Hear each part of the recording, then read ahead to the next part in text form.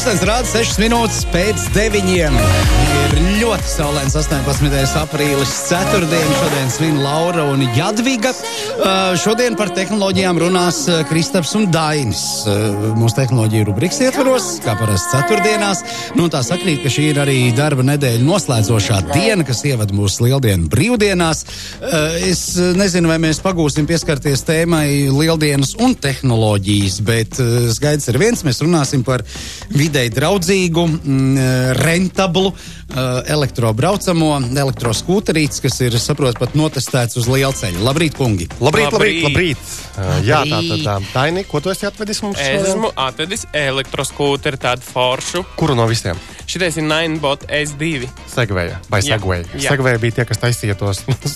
To, ko mēs tautā saprotam kā Segveja, tos divriteņu brīnumus, un arī, patiesībā, viņiem ir vienriteņu brīnumi, ir izmēģināti. Mēs jau ar baibu izrunājām par šito tēmu. Jau ir, ok, labi, ejam tālāk. Tātad no šī gada, cik es skatos arī pēc Bites interneta veikala, tātad jums ir parādījušies elektroskūteri. Kāds ir tas piedāvājums šobrīd? Un vispār, kāpēc jūs izdomājāt, ka šitas ir? Šis ir Ninebots. Viņš ir jāuzlādē. Viņš ir jālādē. Kā tu domāji? Kas ir tas piedāvājums un kāpēc šogad? Uz doto brīdi mums ir vairāk modeļi. Ir gan Ninebot un Xiaomi.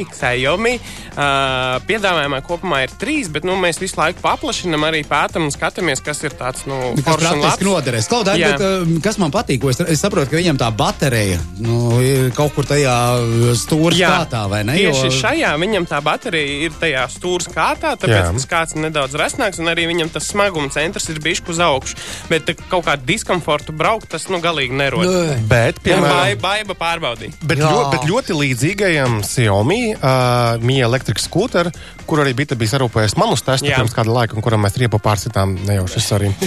Tam ir savukārt baterija iebūvēta tajā apakšdaļā, kur to ar kājām virsū stāvi. Tā, kad, principā, gan Ninebots, šis te, gan Xiaomi ir ļoti līdzīgi savā starpā. Viņi nodrošina plus mīnus vienas un tās pašas features, bet maksā līdzīgi. Ir nianses, jā. Ja mēs runājam, teiksim, par cenu līmeni, tad, teiksim, šāda tipa, tie, kas pasaulē mums ir viena no populārākajiem, gan Ninebot, gan Xiaomi, maksā cik? 4 līdz 500 eiro, plus mīnus. Konkrēti šis Ninebots ir 534, un Xiaomi būs 432. Segumam ir nozīme? Protams, ka kaut kā grāns ceļu braukt būs tāds diskomforts, jo viņš nebūs tik stabils. Diski nobīdīsies mugurai. Bet kopumā, pamatā tas tomēr ir asfalts un arī var pa kaut kādiem smilšu ceļiem braukt. Ne tādiem kā uz pludmalas smiltīm, bet pa kaut kādā taciņu izbraukt. Bet diezgan skaidrs, ka šis nav variants, ar kuru braukt uz laukiem, bet šis ir variants vairāk tomēr pilsētu videi. Jūs testējāt viņu arī uz ātrgaitas šoseis. Es Kristapam uzreiz jautāju, vai tur, kur mašīnas traucās ar lielu ātrumu, ko vispār reglamentē Latvijas likumdošana? Neviens mums neko neaizrādīja, un man liekas, ka neko īpaši nereglamentē, tik vienkārši netraucējiet apkārtējiem satiksmes dalībniekiem. Ieliet sevi tā kā kājām gājēji vai velobraucēji, Tieši tā. Bet cik esmu lasījis, tad, piemēram, tajā pašā Lielbritānijā, Londonā, tur diezgan konkrēti kontrolēšu tos te, un tu nevari braukāt, kur pagadās. Tātad, kāpēc mēs vispār braucām? Mēs mēģinājām ar to Xiaomi elektroskūteri aizbraukt no Ādažiem līdz Rīgai, un tikai tāpēc, ka komentāros, kad mēs publicējām kursorā apskatu šim te verķim, komentāros norādīja, man šitāds verķis ir, un es braukāju jau laba laiciņu no Ādažiem uz Rīgu uz darbu. Mums likās, tas tā kā nav piemērots, varbūt komentāros raksta, ka var. Hei, davai pamēģinam. Un galā mēs gribējām sataisīt video, un video, kā mēs zinām, jābūt stāstam kaut kādam interesam. Tāpēc arī tas stāsts bija par to, kā mēs mēģinājām aizbraukt. Un rezultātā mēs, diemžēl, nesanāca aizbraukt ar vienu uzlādi, bet atkal bija 0 grādiem, nejauši arī riepu pārsitām kaut kādā vietā. Secinājums bija tāds, ka tā vienkārši nav iespējams aizbraukt. Un tad mēs nonākam Man liekas, ka to maksimālo, piemēram, viņam attālums, ko viņš brauc, ir kaut kā 25 kilometri, kas ir reglamentēts pēc ražotāja apstākļos. Tas ir ideālos apstākļos. Pēc prakses es teiktu, ka tu vari viņu izmantot, ja tev, pieņemsim, ceļš no A līdz B ir puse no tā. Tad tu vari rēķināties ar to, ka tu noteikti aizbrauks, tev vēl paliks kaut kāda uzlāde un tu nepaliks ceļa malā. Ja tev tas no A līdz B ir tieši tas maksimālais, tad tad jāvar Jo parasti jau jādomā ir A līdz B un atpakaļ no B līdz A, vai ne? Nu jā, bet tad arī jārēķinās ar to, ka jāpalādēs. Pagad, tad es no Jūrmālas nemaz nevarētu atbraukt, jā? Nu, 35 km nevar. Konkrēti šim var piepirkt vēl vienu bateriju, kas viņam dubultos to viņu. Labo akumulators, nevis baterija. Jā, akumulators. Tieši tā var akumulātoru baterija.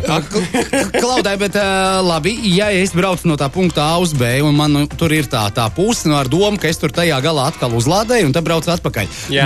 Kas ir nepieciešams, lai uzlādētu kabatā stūķē baigo vadu? Viņš nav tik traki, viņš ir aptuveni izmēros tā kā portatīvā datora lādētājs. Lielāks tāds. Arī tāds bišķi smaga kaut kāda kastīte. Konkrēti šim nav tik liels tā kā Xiaomi, bišķi mazāks. Tagad mēs mēģinājām mērot to ceļu no tiem ādažiem, mēs izlādējāmies kaut kur pie motoru muzeja, tajā Mežciemā. Un tad nācās iestumties Rimčikā, blakus atrast kaut kādu kafijas aparātam elektrības rozeti. Izraut kafijas aparātu. Nē, tad bija viena brīva, un tur mēs pusstundu palādējāmies, un tā kā mēģinājām tālāk tikt, bet tāpat netikām. Bet tad, paredzēts nobraukums, kā jau tu minēji, līdz 25, plus mīnus kilometriem. Tā kā es apskatā rakstījumu, pa lielam tas ir ļoti ērts verķis, ja tu dzīvo, Bišķi ārpus centra. Jā, vai nu tālajā centrā, vai un darbs centrā. Manuprāt, varētu mēģināt arī braukt no kaut kādiem no Teikas līdz Rīgai, līdz centram, es domāju, un atpakaļ man, varētu braukt. Man, piemēram, ir Juglas Arkandauga, es kaut kad pamēģināšu aizbraukt no mājām līdz darbam. Tas ir 11 kilometri.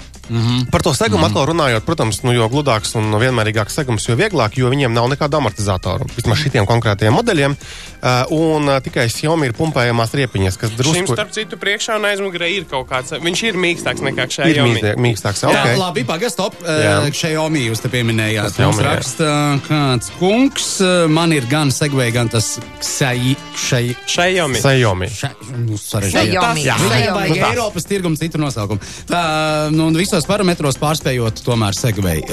Xiaomi labāks par Segway, tādā domā. Kaut kādos viennozīmīgi varētu būt, jā, ka viņš ir labāks. Viņam arī jaudas nedaudz vairāk. Bet viņš arī kalnā brauc. Labāk šitās jūtās, jā?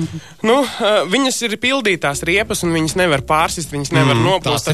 Tas ir plus, jā, un Xiaomi ir dzirdēt gadījumi, un arī Kristapam arī tas sanāca tā, ka viņam ar to riepu bija problēmas, bet ražotājs dod uzreiz arī līdzi riepu kaut kādu nomainīt uz benzīnu. Viņi padomāja. Bet tas, ko mēs stāstījām, tad, protams, ka tie ir ļoti līdzīgi verķi, un tas, kas cilvēks, kas klausītājs arī lietojas, viņš noteikti vairāk ir pamanījis tās atšķirības. Es teiktu, ka abiem ir savi plusi, savi mīnusi, un es tā nevarētu pateikt, kurš ir baigi labāks. Atšķirība, ko es atradu priekš sevis, ir tāda, ka Xiaomi viņam ir lielāka ietilpība baterijai jau no starta, bet Ninebotam var papildināt to akumulātoru, pielikt vēl vienu klāt, un tad viņš tur pat liekās klātajā. Viņš uz to uzāķējas tur, jā. Uz tās kājas. Viņš tā kā uzāķējas, viņš bišķi tāds ar citu smagumu centru. Tur arī redzi, tur to āķīti. Jā, es redzu āķīti. Labi, bet jautājums reku vēl no Toma, cik ilgi jālādē līdz pilnam akumulātoram? 3,5 kaut kas tāds. Nosiem gadījumā kaut kas 4,5. Nē, es viņu pilnīgi tā arī redzu. Ja cilvēks nakti uzmeti, lai viņš lādējas. Dodās uz darbu no rīta, sastrēgumu, viss forši pa gājējiem paredzēto ietvi, izlavierē, mierīgi. Bet, es jau tu teicu, Rīgas ielas ir jau piepildās. Un starp citu tā patīkamā lieta, ko es arī... Jā, Ninebots ātrāk lādēs, 3,5. Tā kā atgriezos svaigi no Milānas, un parasti jau Eiropas pilsētā šādas lietas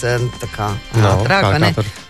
Proporcionāli uz visu lielo Milānu un Rīgu, manuprāt, ka mēs esam līdzīgās pozīcijās. Ļoti populāri viņi šobrīd. Tur vairāk par modi domā. Ļoti daudz, ļoti dažādi viņi ir, un te arī dažādība ir redzama. Kas tajā skūteri nomā tur ar līdzīgiem? Es nezinu, kas par skūteru nomu, bet Latvijā Rīgā ir parādījies tāds jauns servis raidījumā.com, kas piedāvā, kas tie bija Nineboti? Es jau tieši par šito arī jautāju. Jā, tad raidījumā.com, tad pavisam svaigi Latvijā parādījusies šādu elektroskūteru noma ar mobīlo lietotni, un es skatos, ka tagad beidzot viņam ir Android lietotne, jo burtiski vēl nedēļu atpakaļ bija tikai iPhone. Jā. Un, pamēģiniet, tur Rīgā viņi ir kaut kāds skaits ar tiem verķiem izkaisīti šur tur, tikai tur, cik es lasu no atsauksmēm, ka nav tik ērta tā lietošana, jo tur nododot atpakaļ, tā viņš jānobildē, jāpieslēdz un tā lietotnē jāpieliek. Laikam, pret zāzībām, lai cīnotos. Bet kopumā pasaulē, protams, tas ir ļoti populārs, un tas pats, Taxify, ja Bolt tagad jau arī patiesībā noteiktās pilsētās, tie pašā Parīzē, vēl kaut kur arī piedāvām šodus skūteru nomas. Pastāst, kāda ir apmēram cena? Nē, tas ir interesanti. Apmēram cena. To tās atradīsim mēs. Bet es atradīšu to tās. Tad būs, tu Daini aizpildīja. Daini runā par jauniem produktiem. Visi jauni, svaigi, smuki. Bet, Tuvojās izlaidumi. Tuvojās izlaidumi, un šī ir lieliska, varbūt dāvana arī bērniem, bet principā tomēr... No cik gadiem šito var braukt? Man šķiet, ka nav baigi definēts. Bērni ļoti daudz braukā tagad ar viņiem, bet ir jāņem vērā, ka tiešām 30 km/h tās jau ir diezgan ātri. Beidz, man liekas, ka tur kaut kādām minimums tām velosipēdu vadītāju tiesībām ir jābūt tai apliecībai. Tik dziļi neesmu 10 gadnieki tagad kolektīvi, es zinu, ka skolā pildīja priecīgi tikuši pie savām pirmajām tiesībām. Atradu. Tātad atomu maksa ir par brauciena uzsākšanu ir 90 eiro centi. Tā ir nemainīga maksa. Un pēc tam maksā par minūti. Tie ir 9 eiro centi par minūti. Un tādējādi uz vairākām stundām iznomāt, un maksimālā viena brauciena cena vienā dienā ir 14 eiro. Tas ir tā, ka uz visu dienu tu paņem, ja? Ja tu visu dienu braukā ar tiem 9 eiro centi minūtē, tas ir kaut kā... Tas nav briesmīgi lēti. Tas nav briesmīgi lēti. Bet man liekas, tas ir tāds labs variants, ja tu pieņemsim kā turismā aizbrauc kaut kādu pilsētu, izīrē tādu... Principā 6 eiro stundā es tā rupi rēķinu. Varētu būt, ja? Laikam, jā. Kalkulators jālakā. Smags rīts. Jā, bet turismam, man liekas, tas noder baigi forši, ja tu aizbrauc kaut kādu lielu pilsētu, un lai viņu apbraukāt, pastīties, un tas lielisks variants. Viens izlādējās, paņēma otru, kurš ir uzlādēts. Vēl viens labs jautājums no klausītāja, kā ar braukšanu lietus laikām pa peļķēm? Nevajadzētu. Jo, piemēram, kā ir pasargāti, bet, protams, visi līdz kaut kādai saprāta robežai. Jo konkrēti tam Xiaomi apakšā ir uzlādes ports, viņam ir apakšā, un vismaz tam, kas mums bija atnācis, tas vāciņš gumies, baigi tur ļurinājās. Un cik es lasīju no komentāriem mūsējiem, kas bija, tad viņi teica, ka tur nav baigi labi. Ja lietus gāž, tad noteikti nē. Ja pila nekas traks. Un tāpat arī slīd vairāk. Nebūtu, man liekas, patīkami. Prāta darbs braukt tādi, jā. Bet viņu viegli ir salocīt, iemeti kaut kādā sabiedriskā transportā vai vienkārši iestūmies uzmanīgi. Jā, tādā ziņā viņš portables ļoti forši. Man patīk. Bet kā izrādās, arī tā kā mēs komentāros pēc tā video un pēc tā apskata redzējām, ka Latvijā tā tēma diezgan plaši attīstīta, un šie divi ražotāji nav vienīgi. Ir vēl jojori un vēl visādi. Tā kā ir lētāki, ir dārgāki, ir jaudīgāki, ir mazāki, smagāki un interesanti, piemēram, varianti, kas ir tā kā motorrollers, bet elektriskais un ar krietni plašu nobraukšanu. Kur tu sēdi virsū, jā? Jā, kur tu sēdi virsū, bet tad, kā, tur mēs zaudējam atkal to iespēju viņu uzstiept birojā, nomest zem galda. Jā, ielikt liftā un uzvest Viņam arī tā cena ir krietni 2,5 tūkstoši ir redzēta, jā, piemēram. Tādā summā jau var arī īsti motorolleri Tiesa gan, vai ne? Tiesa gan, tomēr viņš nav aparāts, kurš cilvēkam liek ļoti kustēties. Jā, bet viņš ir svaigā gaisā. Bet arī, kad ir visi tie giroskūteri ar divām riepām, kur tu stāvi kājām liekas, ko tu tur brauc un stāvi, bet īstenībā tas muguras saspringums, viņš ļoti jūtās. Un arī te es domāju... Vasaras beigās sešpaka ir. Jā, uz muguras. Uz muguras tāds stingras sešpaka. Runājot par sešpakām, es no rīta vēl gatavojoties raidījumam, izlasīju tādu interesantu ziņu. Tātad ir pasaulē vairākas lielas kompānijas uzņēmumi, Bird, Lime, kas piedāvā šādas te īres. Un turpat ir interesanta ziņa, ka tātad Lime, vienai no šīm kompānijām, skūteri mācēs detektēt, kurš brauc nepārāk skaidrā prātā ar tiem verķiem. Ja? Tad mēs ar Daini pie kafija gatavojot no rīta arī domājām, kā viņš to detektēs. Ka tu brauc kaut kā netaisnī vai kaut kā... Varbūt man tā sagribējās čūskiņā izbraukt, viņš vairs nebrauc. Jūs esat mēģinājuši divritēni braukt no visā tādā... Nē, mēs neesam tādi. Ja? Šitie puiši tā nedara. Mēs veselīgs uzturs un tā. Es vienreiz pamēģināju, vienkārši tā intereses pēc. Es teikšu tā, ar mašīnu vieglāk. Jā, nekur bija tā pīksteļu poga. Ir viss tā, un tagad reklāma, dziesma. Un mēs meklējam darbu. Tāpēc ar šito droši vien nebūtu nekādas problēmas. Tas līdzsvara jautājums. Aura vēl maza replika. Xiaomi ir problēma ar salocīšanas mehānismu.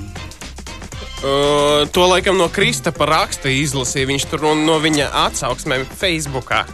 Tur problēma nav. Vienkārši nekā Ninebots. Vienkārši tā darbība varbūt nav tik acīm redzama. Pirmajā reizē. Jā. Pēc tam tur viss ir ļoti ērti, vienkārši ātri saliekam, viss forši notiek. Tā. Bet Nainbots saprotamāks tādā Mēs ziņā. vienkārši novirzījām domas. Nē, es jau tikai tā. Vai ne tādā? Izskanējušā. Jā. Tā, labi, kungi, paldies. Bišķi Dainis, Kristaps Kutels bija pie mums. Paldies. Visiem čau. Pasveicini Bitas biroju. Bitas biroju, sveicinu Nelīnu un darbnīcu. Es visu to izdarīju. Ček. Visu stāvus. Pagaid, es teicu, reķinā, avotiņš mums izkrīt nākamnedēļ. Jūs vai tu būsiet, ja? Aizslēkam promestu nākošo. Ak, mans Dievs, ko tu vari braukāt? Darbiņš, jā. Darbiņš. Labi. Nodefinē, kas tev ir darbiņš, Kristap. Kas tev ir svarīgi? Tehnoloģiju izpēte. Jā. Priecīgus svētkus jums un klausītājiem un Dainim. Jā, paldies visiem, jā, priecīgs vārds. vārds. Saulainas dienas, jā, tiešām. Lai nebūtu tā, ka jāsēž istabā un jāmokās pie datoriem, bet ar nainbotiem var izšaukties ārā. Jā, pavizināt. Jā. Labi, paldies, un tiešām kaut kad tiekamies drīzumā. Jā, kaut kad tiekamies, jā. Šogad tiekamies. Tā būs precīzāk, jā. Tā.